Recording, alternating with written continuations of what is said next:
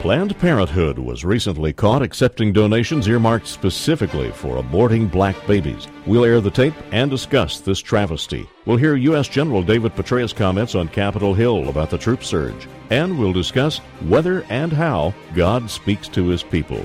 This is Jerry Johnson Live from Criswell College. Join us as we look at today's news from the Christian worldview for Christ and culture. Mr. Gorbachev, tear down this wall.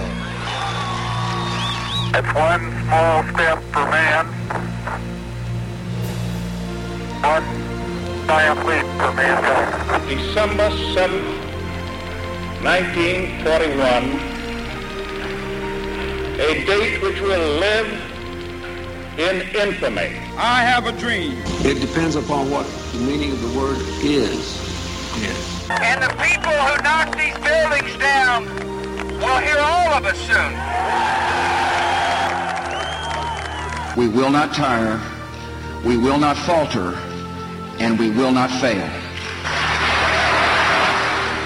Welcome to Jerry Johnson Live. For the next hour, this is your place for relevant discussion of topics in the news and in our culture from a Christian perspective.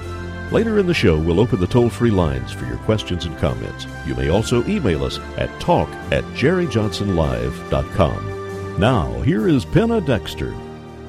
I'm thinking, sweet. You know, good old America, it's fantastic when we exercise our freedoms, when we get out there and voice our opinions. Thank you for joining us, ladies and gentlemen. I am Penna Dexter, and that was California schoolteacher Eric Burke. He will carry the Olympic torch for a portion of its U.S. run, that is, if it happens. He was asked about the protests that have greeted the torch. He says he thinks that it is actually fitting that protests should accompany it. Of course, China is getting a showcase for itself by having the Beijing Olympics this summer, but they can't control what goes on out of the country, and we have seen these protests.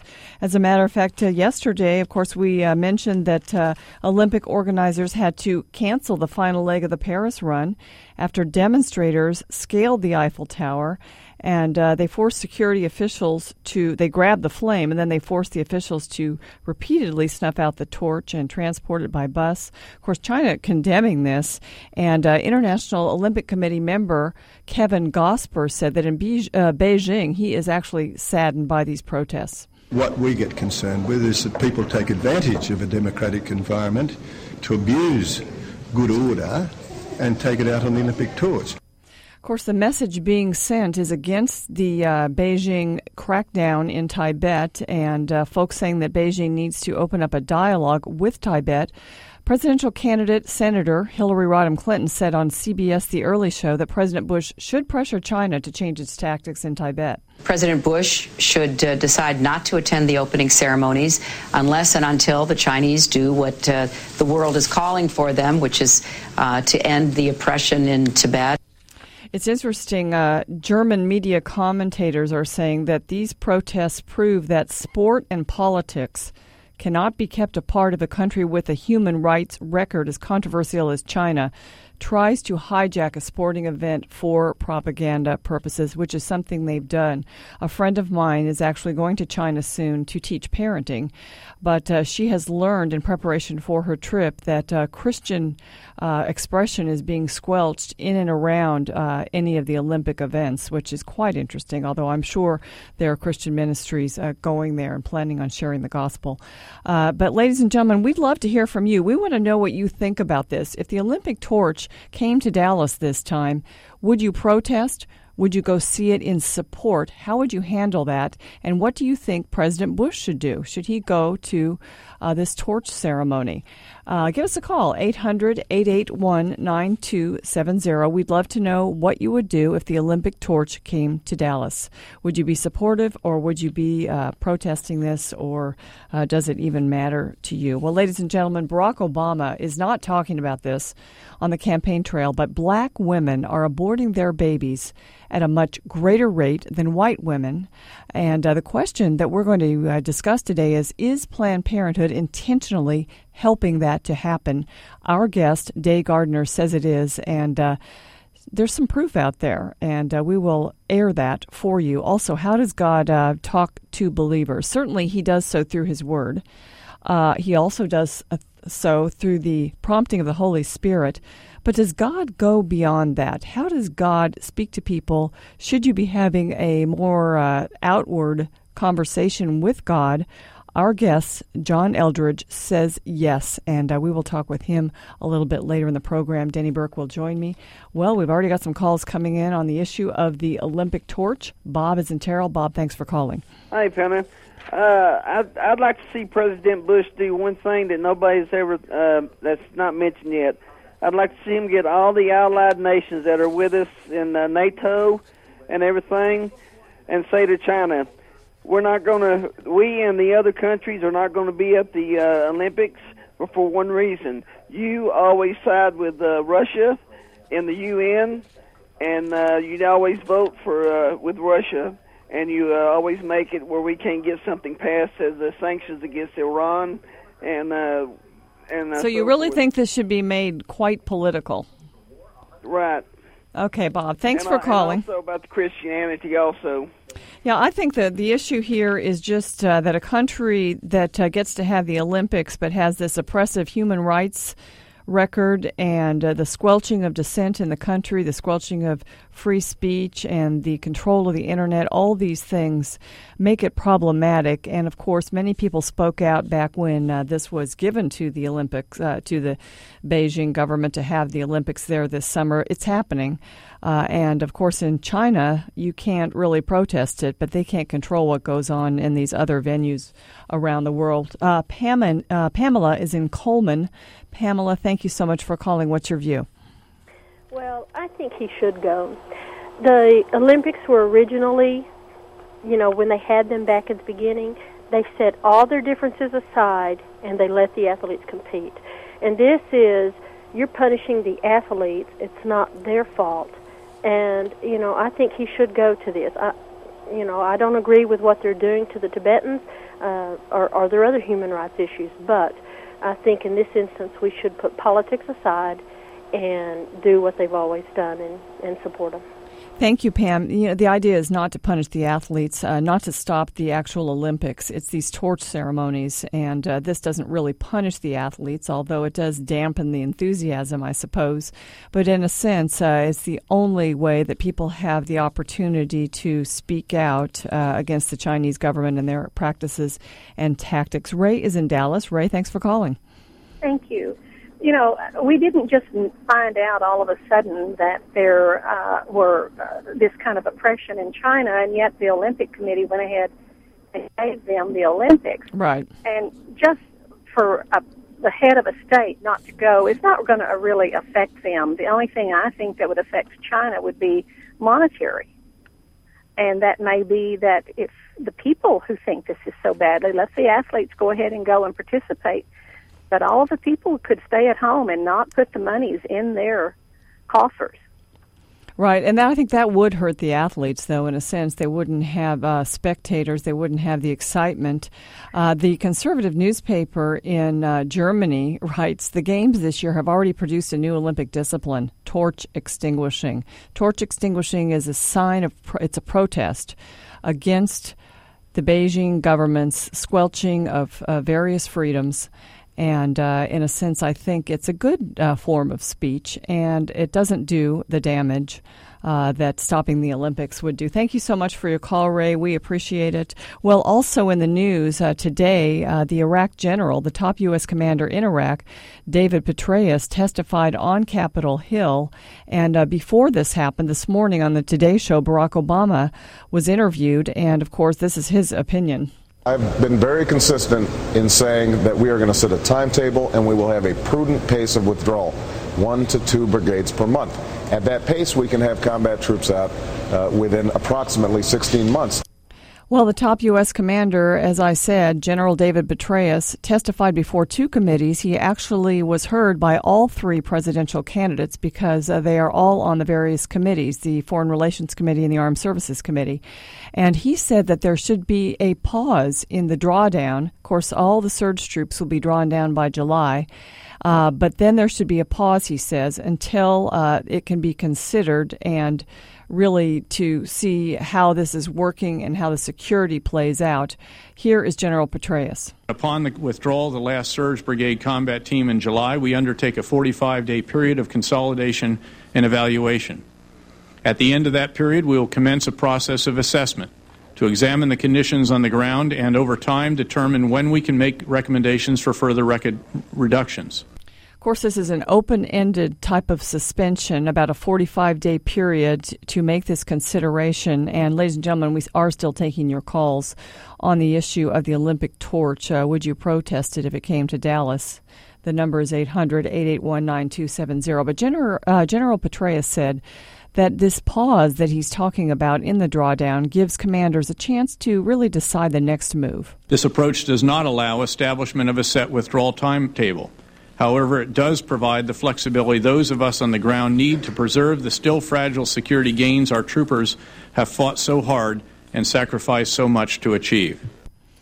Ladies and gentlemen, we would love to hear from you on this issue also, of course, but Hillary Clinton has a different opinion from General Petraeus, and since she's such an expert, she says the U.S. should start bringing U.S. troops home right now. I think it's time to begin an orderly process of withdrawing our troops, start rebuilding our military, and focusing on the challenges posed by Afghanistan, the global terrorist groups, and other problems that confront America.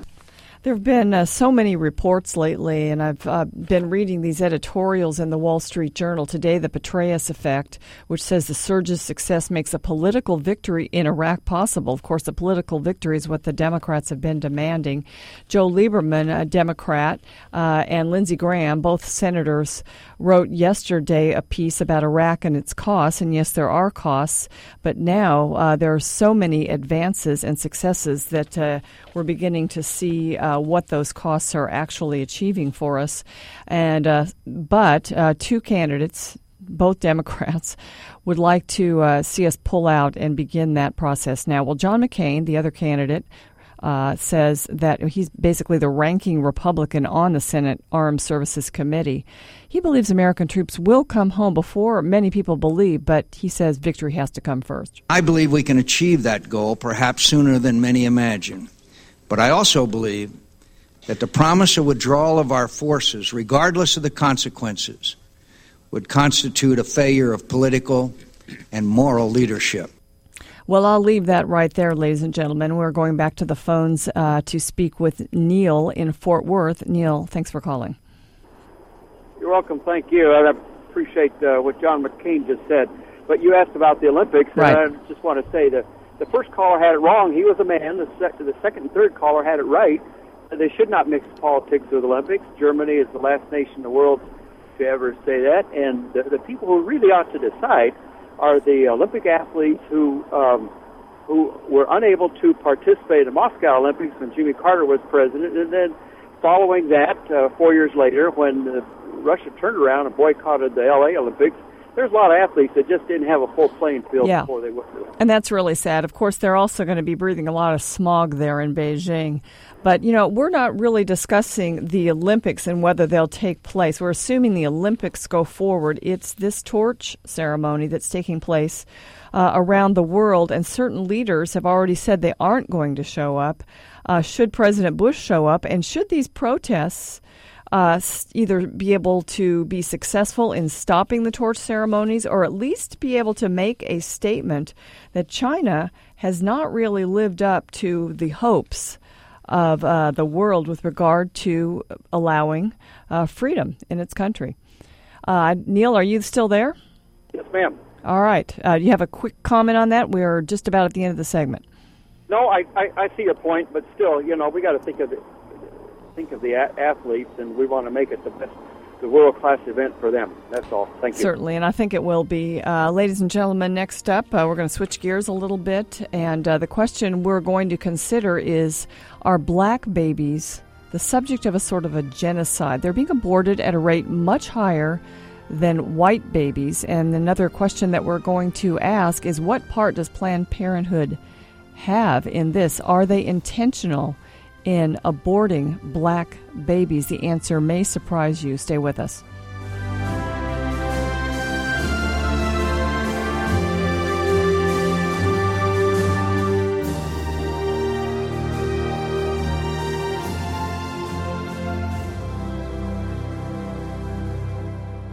For what partnership have righteousness and lawlessness? No partnership. Or what fellowship has light with darkness? No partnership. Or what harmony has Christ with Belial or Satan? No partnership.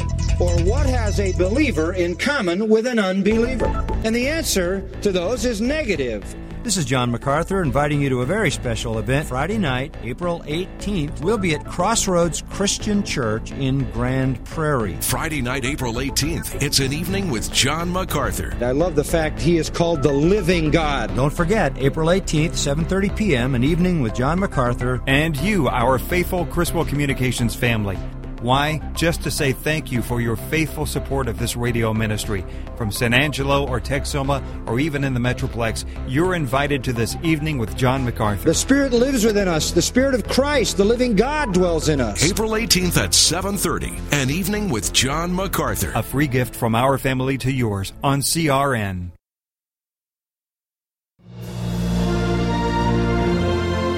You're listening to Jerry Johnson Live. Now, here's Penna Dexter. Planned Parenthood Administration, this is Lisa. And who am I speaking with now? My name is Lisa Hutton. Lisa Hutton, what's your position? Administrative Assistant. Okay. When I underwrite abortion, does that apply to minorities too? If you specifically want it to underwrite an abortion for a minority person, you can target it that way. You can specify that that's how you want it spent. Okay, yeah, because there's definitely way too many black people in Ohio, so I'm just trying to do my part. Okay, whatever. Well, blacks especially need abortions, too. So that's what I'm trying to do. Well, for whatever reason, we'll accept the money. All right, this is a recording of a call to Planned Parenthood. It was posted on the website of blackgenocide.org. The caller stated, of course, that he wanted to contribute to Planned Parenthood for abortions of minority babies. These calls were placed in various areas, and Planned Parenthood has actually been caught on tape accepting donations specifically earmarked for the abortions of African-American babies in Idaho, Ohio, New Mexico, and Oklahoma. In New Mexico, they said in response to this that accepting donations from racists was all part of good customer service. With us to discuss this is Day Gardner. Day Gardner is president of the National Black Pro-Life Union. Day, thank you so much for joining us. Penna, thank you so much for having me. Tell us about these calls. First of all, who made them? Why were they made? What prompted this? And what's your reaction to the response? Well, I think what prompted the calls actually was what we already know, that Planned Parenthood, first of all, comes from a very racist background. It was started many years ago by Margaret Sanger back in the 1920s, and there was something called the Negro Project, and the whole idea was to eliminate the number of children or by way of abortion. And so the Negro Project started. She is the founder of Planned Parenthood and decided that it would be a great idea to go to black pastors in order to give them the message that for a better life and to, with regard to poverty and all those type of things, it might be a good idea to eliminate the number of children that blacks were having. Of course, we didn't know about children what we know now. The fact that these are, everyone was told that these were just lumps of flesh. And of course, we know that that's not the case, that these are beautiful children from the very moment of conception.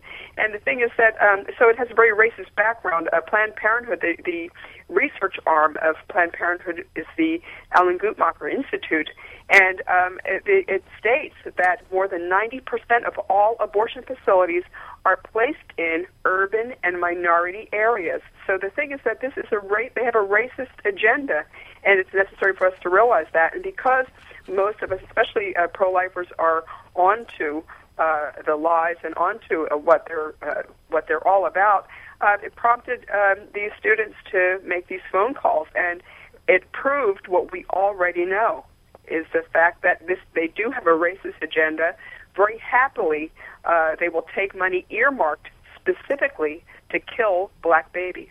All right. Now, the Alan Guttmacher Institute found that black women are 4.8 times as likely as non-Hispanic white women to have an abortion. And you've talked about some of the reasons, poverty and such, but they're also being, apparently, according to this study by these UCLA students, encouraged to do so by Planned Parenthood. I want to play another one of these phone calls, and this is in Idaho. It takes place in Idaho, Planned Parenthood there. Let's go to that phone call. Thank you for calling Planned Parenthood of Idaho's Administration and Education offices. If you're calling to make a donation, please dial 13 and speak with Autumn. Your call is being transferred. Autumn. Good afternoon, this is Autumn. Hello, Autumn. I'm interested in making a donation today. Fantastic. What about abortions for the underprivileged minority groups? Oh, absolutely. We have, in fact, wonderful, fantastic news. We just received a very generous donation to our Women in Need Fund. Wonderful. I want to specify that abortion to help a minority group. Would that be possible? Absolutely. Like the black community, for example? Certainly. Okay.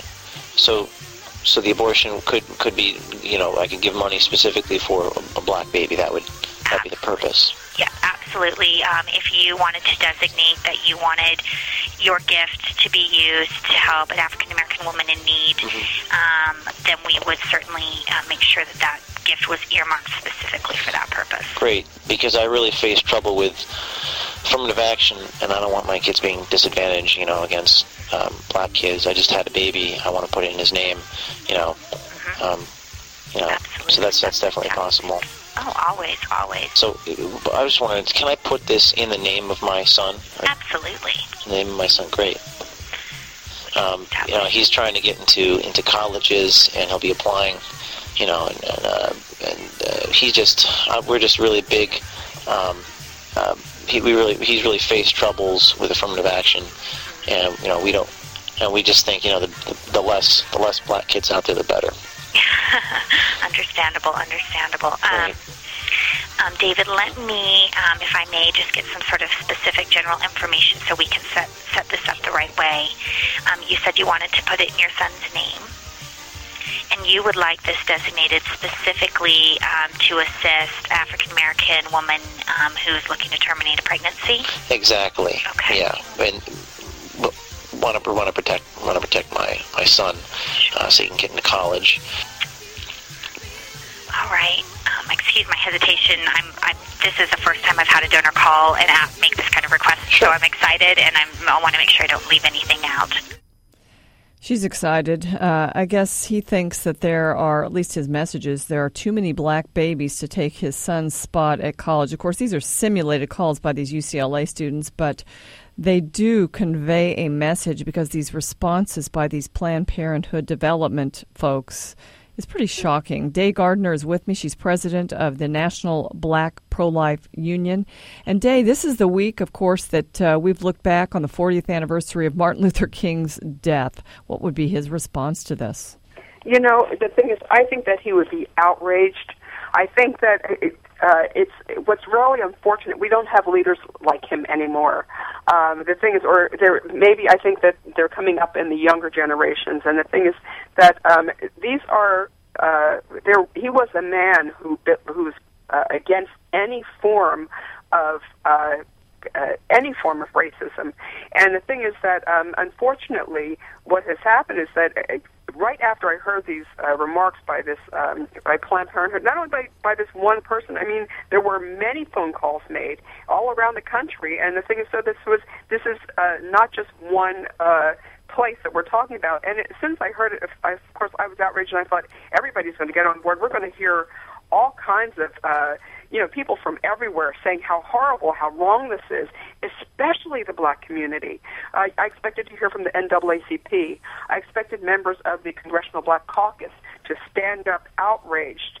I expected, let's defund Planned Parenthood, which is a racist organization. The thing is that none of that happened as of yet. Of course, we have pro-life groups that are working very hard in order to do that. Many black pro-life organizations and individuals are involved in really, raising their voices against this, but nowhere near the numbers that we expected. And this is something that's very blatant, and I think I'm kind of dumbfounded when it comes to the fact that so many are standing by the wayside.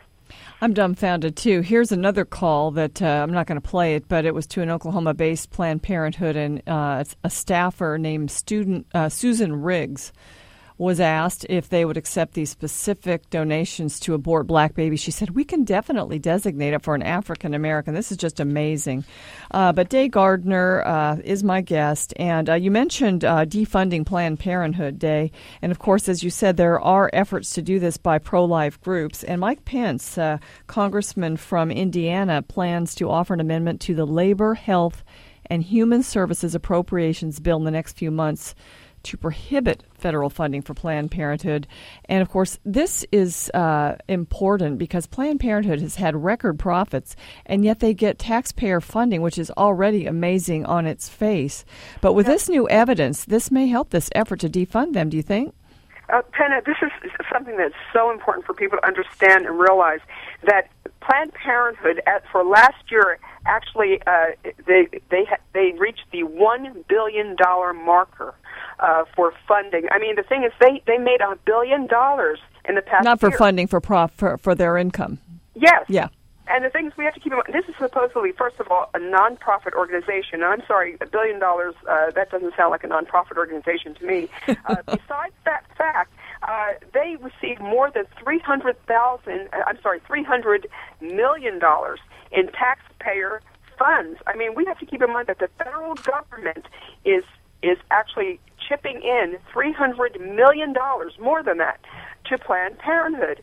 Now, I can't help but think about all of the people in this past year and even a year ago or so who lost their homes. These are many people, who a few $1,000s would have made all the difference in the world to these homeowners. Now, wouldn't that money be better spent helping to help people to keep their homes in these very difficult times? Wouldn't that money be better spent on the inner city schools, some of the schools that are failing horribly? That money could have gone there. That money could be going to help with HIV/AIDS and to ward off sickle cell anemia. And there's so many other areas that this money, my tax dollars and your tax dollars, would have been better spent. And yet our tax dollars, the federal government gave it to Planned Parenthood, where these children are being aborted and murdered, killed horribly, viciously killed. And okay, Day Gardner, I've got to let you go. We're up on a break. I appreciate your joining us. Day Gardner, president of the National Black Pro-Life Union, and we'll keep you posted on this battle over defunding Planned Parenthood. But next up, we're going to talk with an author who says you can hear from God. It's more than just that still small voice. And it's more than just what he says in the Word of God. John Eldredge will join us next.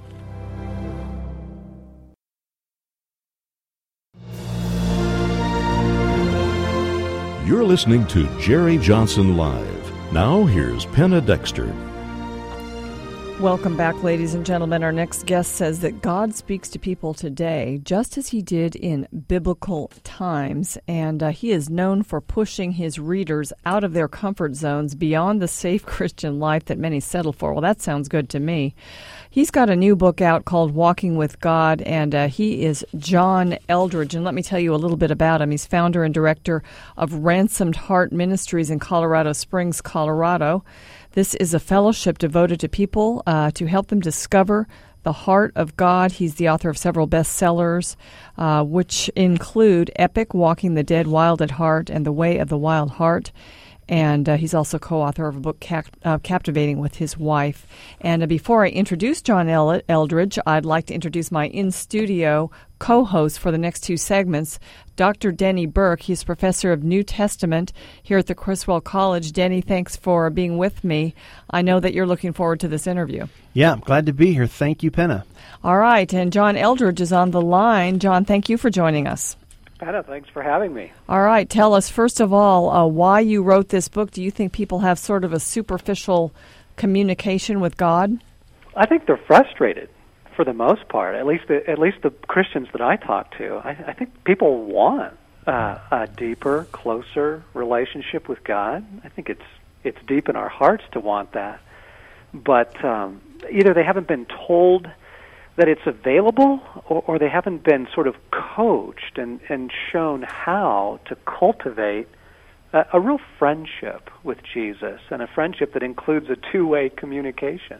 Okay, well, prayer, of course, it's kind of sad sometimes when we just kind of walk in.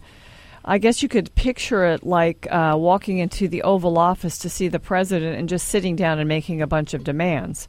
And that is not what prayer was meant to be, is it? Well, that's a great picture. It's also a horrible one when you think about it. Who would do that, you know? Well, no one would do that, but we do it all the time in our prayer life. I know. Or take something more intimate, just like a father and a son or a daughter. You know, the father's longing that we be close. We as parents would love to have rich conversations with our kids. You know, we don't want to just get home and say, "How was your day?" "Fine." And that's the end of the conversation. You know, that prayer was not intended to be speech making. It wasn't intended to be a one-way communication. That there is a give and take. In John 10, Jesus says, "My sheep hear my voice. I call them by name, and they follow me because they know my voice." Okay, ladies and gentlemen, my guest is John Eldredge, and his book is Walking with God. And John, I want you to get very specific with us now and to tell us how you hear this voice. I mean, in a sense, I think we've, as believers, if you have any kind of a relationship with Christ, you've experienced the prompting of the Holy Spirit for things. You've experienced God leading through circumstances. Certainly through the Word of God, God speaks to us. But I think this goes beyond that. So would you please describe this? I'd love to. But let me first say, of course the Scriptures are first. Of course the Scriptures are our bedrock. And that's just so assuring to know that anything that we feel or hear or sense that would contradict what's in the written Word, we can reject it, flat out. It's just so good to have it in black and white. But I do think the Scriptures invite us into something that is conversational as well. It doesn't trump the Word of God. But there's a lot of things, for example, Penna, that the Word of God doesn't specifically address. My folks are getting older, and I know the Scriptures tell me to love and to honor my mother and father, but I don't know if I'm supposed to invite them to live with us now. I mean, what do we do to help them with their care? Well, those are the kind of things I want to take to God in prayer and make those decisions with God, with His counsel and His direction. Now, sometimes when I'm sitting in my prayer life, I'll just be quiet, and I'll say, "Father, what is your counsel here? Do we have my folks move in with us now?" And sometimes, not always, but sometimes I'll hear a thought or a word in my heart, in my inner life. It's not something I hear like you and I are talking right now. It's do you hear it with your ears? No. You hear it with your heart. You hear it internally, and God will say, "No, not this year." And in fact, that happened, and we were able to go several more years. But how do you know you're not just thinking that? Yes, this is so important. Oswald Chambers says, if you want to know if a thought is from God or not, you test the fruit of it. And of course, the first test is always against Scripture. I mean, God's not going to tell you to have, an affair with the pastor. All right, He's never going to tell you to do crazy things like that are so clearly, against Scripture. But Oswald also says we have that principle from Jesus where He says you'll know them by their fruit. Is the fruit of this love, joy, peace, patience, kindness? Does it bear the fruit of the Holy Spirit? Does it bear the fruit of God? Now, I know some very dear Christians who love God deeply, and they hear, quote, very discouraging things inside. Accusations, "You're such an idiot, you're blowing it," "Wow, you really messed that up." Nobody really likes you. And I'm safe to say that is not the fruit of the Holy Spirit, that kind of accusation, contempt. We know we have an accuser, and it's sure not God. So there's testing the fruit of it. But the beautiful thing about this, Penna and Denny, is that as we cultivate this over time, it's no different than any other relationship. I can recognize my wife's laughter across a crowded room. I just 25 years of marriage, I can pick her voice out in a very loud audience because we know each other. And I think that this is something that we haven't invited Christians as sort of a discipline to experience, is being still before God and not just chattering away, but being quiet and giving Him the opportunity to speak to us if He'd like to. All right, John Eldredge is with me, and again, he's got a new book out, Walking with God, and he's also going to be in Dallas on April 16th at Fellowship Bible Church, Dallas at 7 p.m. If you want to talk with him. Also with me in studio is Dr. Danny Burke. Hello, Mr. Eldredge. How do you do? I'm great, thank you. I was noticing in your book that you say that you are trying to teach others how to have a conversational intimacy with the Lord, and I'm listening to you now, and it sounds like you're saying, though, the conversation is different than, say, the way Jeremiah conversated with the Lord when it's, he actually audibly heard the word of the Lord. Yes, yes. You're saying that you don't audibly hear the words of the Lord with your ears, but it's more like an impression that you get. And that you have to learn how to distinguish one impression from another. Yes, yes, yes. I think that's very important. I don't know any of the saints in recent years, reading people like C.S. Lewis or Luther or Wesley, who describe an external voice. But what we're talking about is something that is internal. And I think impressions is one category. People kind of use the phrase, I had a check in my spirit, right, that where you're praying about something and you just don't have a peace or a sense of a green light, you don't have an affirmation. I think those things are valuable. I don't think they are immutable, or I don't think that they sort of trump the written word, but I think that they're important to allow the Holy Spirit to guide us. Because what I'm after is in John 10, Jesus invites us to be followers. And what I found is that so many of us are making decisions. We're setting a direction for our lives. We're choosing things, from our kids' school to the church we'll attend to the business that we work for, without letting Christ genuinely lead us. I want to bring Jesus into the details of my life. So if it's sort of a non-audible impression, what would be? Could you describe to us some biblical texts that teach us to listen to God's voice as a non-audible impression? Well, just take. How do you understand John chapter 10 when Jesus says, "My sheep hear my voice"? He says it 4 times in John 10 alone. He says, "I call them by name, and they follow me." And what we have to also take into account here is that I know literally hundreds of Christians who hear the voice of God. And meaning an internal voice, and the fruit of listening to Him has been incredibly biblical. People coming to Christ, people starting churches, going on mission trips. We just took the gospel to Australia in December, and it was not on our ministry calendar, but in one of our prayer times, we felt, sensed, heard that God was moving us, prompting us to take the gospel to an event in Australia, and it was incredibly fruitful. And so you look at the fruit of it, and you go, "Wow, that sure looks like God to me." Sure. I guess what I would say for John 10 is that Jesus was speaking to hearers who were listening to Him speak in the narrative of John, and Jesus was going and preaching in places, and they heard Him, and He was just saying that His sheep would listen to Him and follow Him. He would say, like in John 15, "You didn't choose me, I chose you," that you should go and bear much fruit, He told His disciples. It seemed like the speaking, though, was audible speaking on Jesus' part to people who were listening to Him preach. And it seems like that's why it seems like a difficult methodology, because in your book you say, I want to make a deeper walk with God available. I believe we can learn to hear His voice. It just seems like it's important for listeners to see that the hearing you're talking about is different than the audible hearing that we see in the Scripture. Yes, it is different than that. But Jesus is still alive, and He still very much wants to speak to His people. And so you have Revelation 3, for example, where He says, "Behold, I stand at the door and knock." Now, this is after His resurrection and ascension, right? He's no longer physically present, but He says, "Behold, I stand at the door and knock, and if any man hears my voice and opens the door, I will come in. And actually, as you know, that's a letter written to the church. So he's talking to believers there. It's not I got to jump in. We are not going to end it here. John Eldredge is our guest, and we will continue with him and Dr. Denny Burk right after this.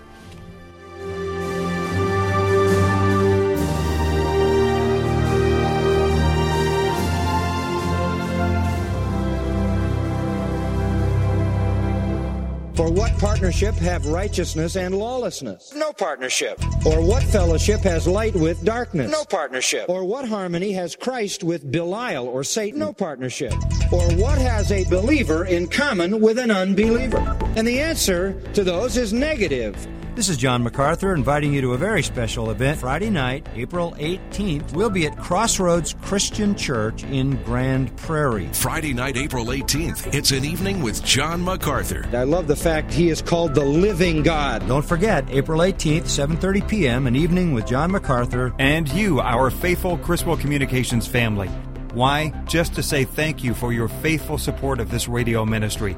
From San Angelo or Texoma or even in the Metroplex, you're invited to this evening with John MacArthur. The Spirit lives within us. The Spirit of Christ, the living God, dwells in us. April 18th at 7:30, an evening with John MacArthur. A free gift from our family to yours on CRN.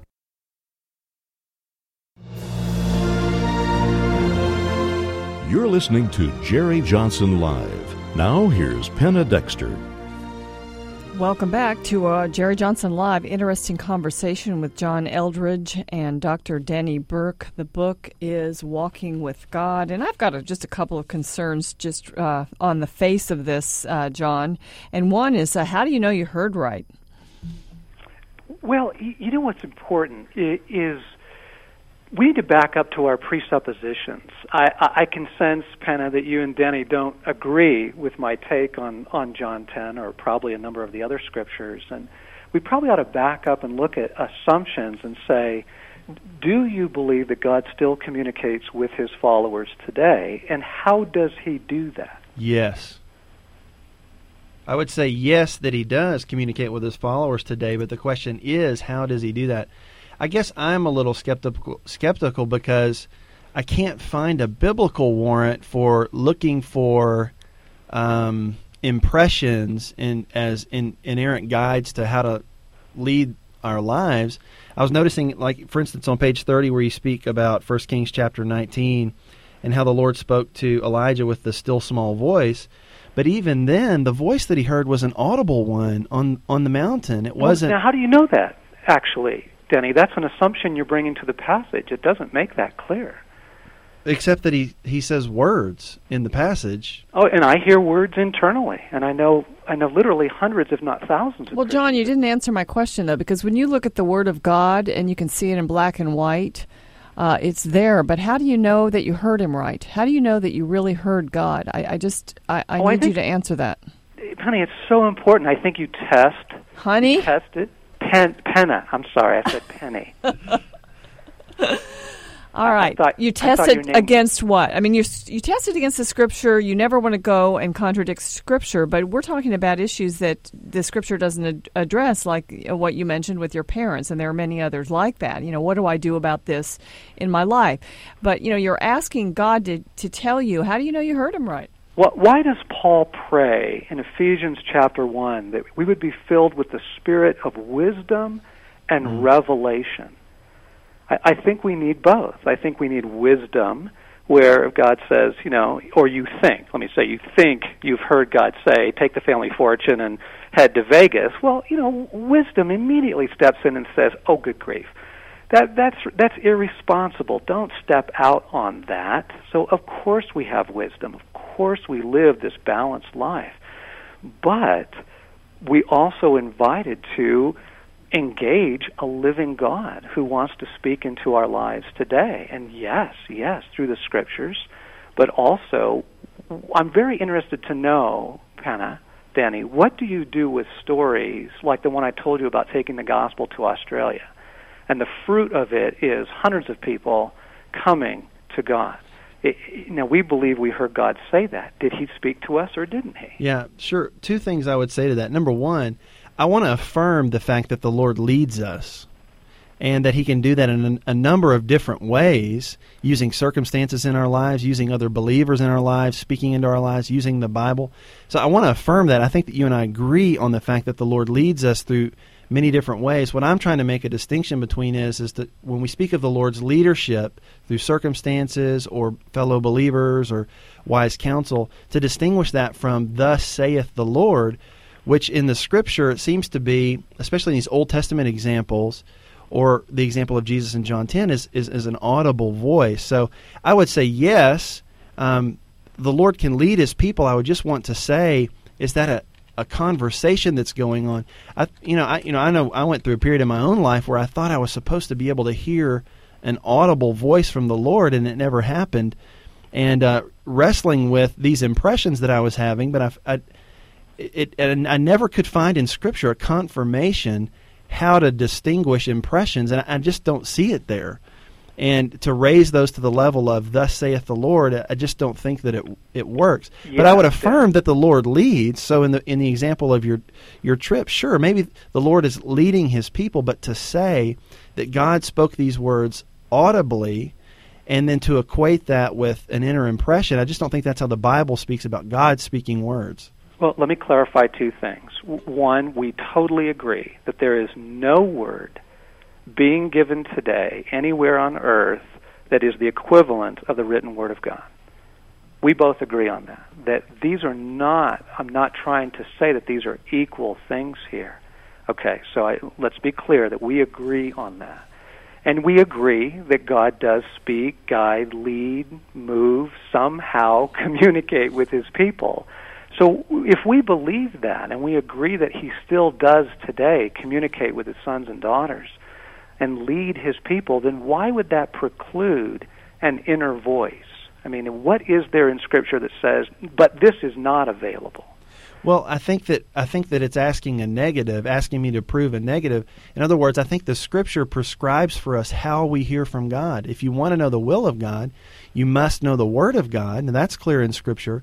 But to say that there's any place in Scripture that confirms or enjoins us to be looking for inner voices, I just don't see that. Now, the Spirit leading people to do something, that's altogether different, but at that point you're not talking about a voice. So I guess that's my response. And how does the Spirit lead people, Denny? Well, through a number of different ways. Through the Scripture, He can bring other people into your life. He can bring circumstances which He's sovereignly ordaining into your life. But to talk about speech from God, non-audible speech that's an impression, that I think it can be confusing to believers as to what their expectations are as to how to hear from the Lord. When they're looking, I think you agree with this, first and foremost, we should be looking for the will of God and the Word of God. I think probably where the point of departure is that you're adding on hearing a Word of God internally, correct? Yes, I am. Almost like the spirit of prophecy, perhaps, or something like that. Well, I don't understand that phrase, so I have to plead ignorance there. But yes, and unfortunately, we're not going to be able to unpack this. Sure, today. Yeah. It's a great discussion. It has, theological implications, and so it really does. I would say that God clearly is a communicator, and man clearly is a communicator, and that all relationship between two persons requires communication. You can't imagine a marriage or a parent-child relationship surviving without it. And so the very nature of God and man requires that there is some communication. And then how God gets that done and how that plays out, I think we probably do differ in some ways on that. And we probably agree on some ways. And I think we probably do. And I think some of our listeners would have probably loved to have called in, John. I hate to interrupt, but we are bumping up on the end of the program. I want to encourage people, though, if they want to engage you on this, to show up on the 16th of April at Fellowship Bible Church at 7 p.m. That's the Dallas Fellowship Bible Church. And You can also find out more at walkingwithgod.net. John Eldredge has been with us, and we really appreciate you being with us today. It's been a good discussion. It was good talking with both of you. And tomorrow, Norm Geisler, apologist and theologian from Southern Evangelical Seminary, will join us. So you join us.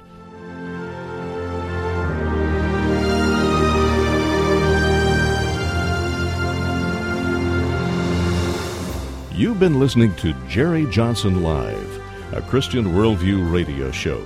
Join Dr. Jerry Johnson, president of Criswell College and Criswell Communications, Monday through Friday at 5 p.m. for an hour of relevant discussion of news and culture from a Christian perspective.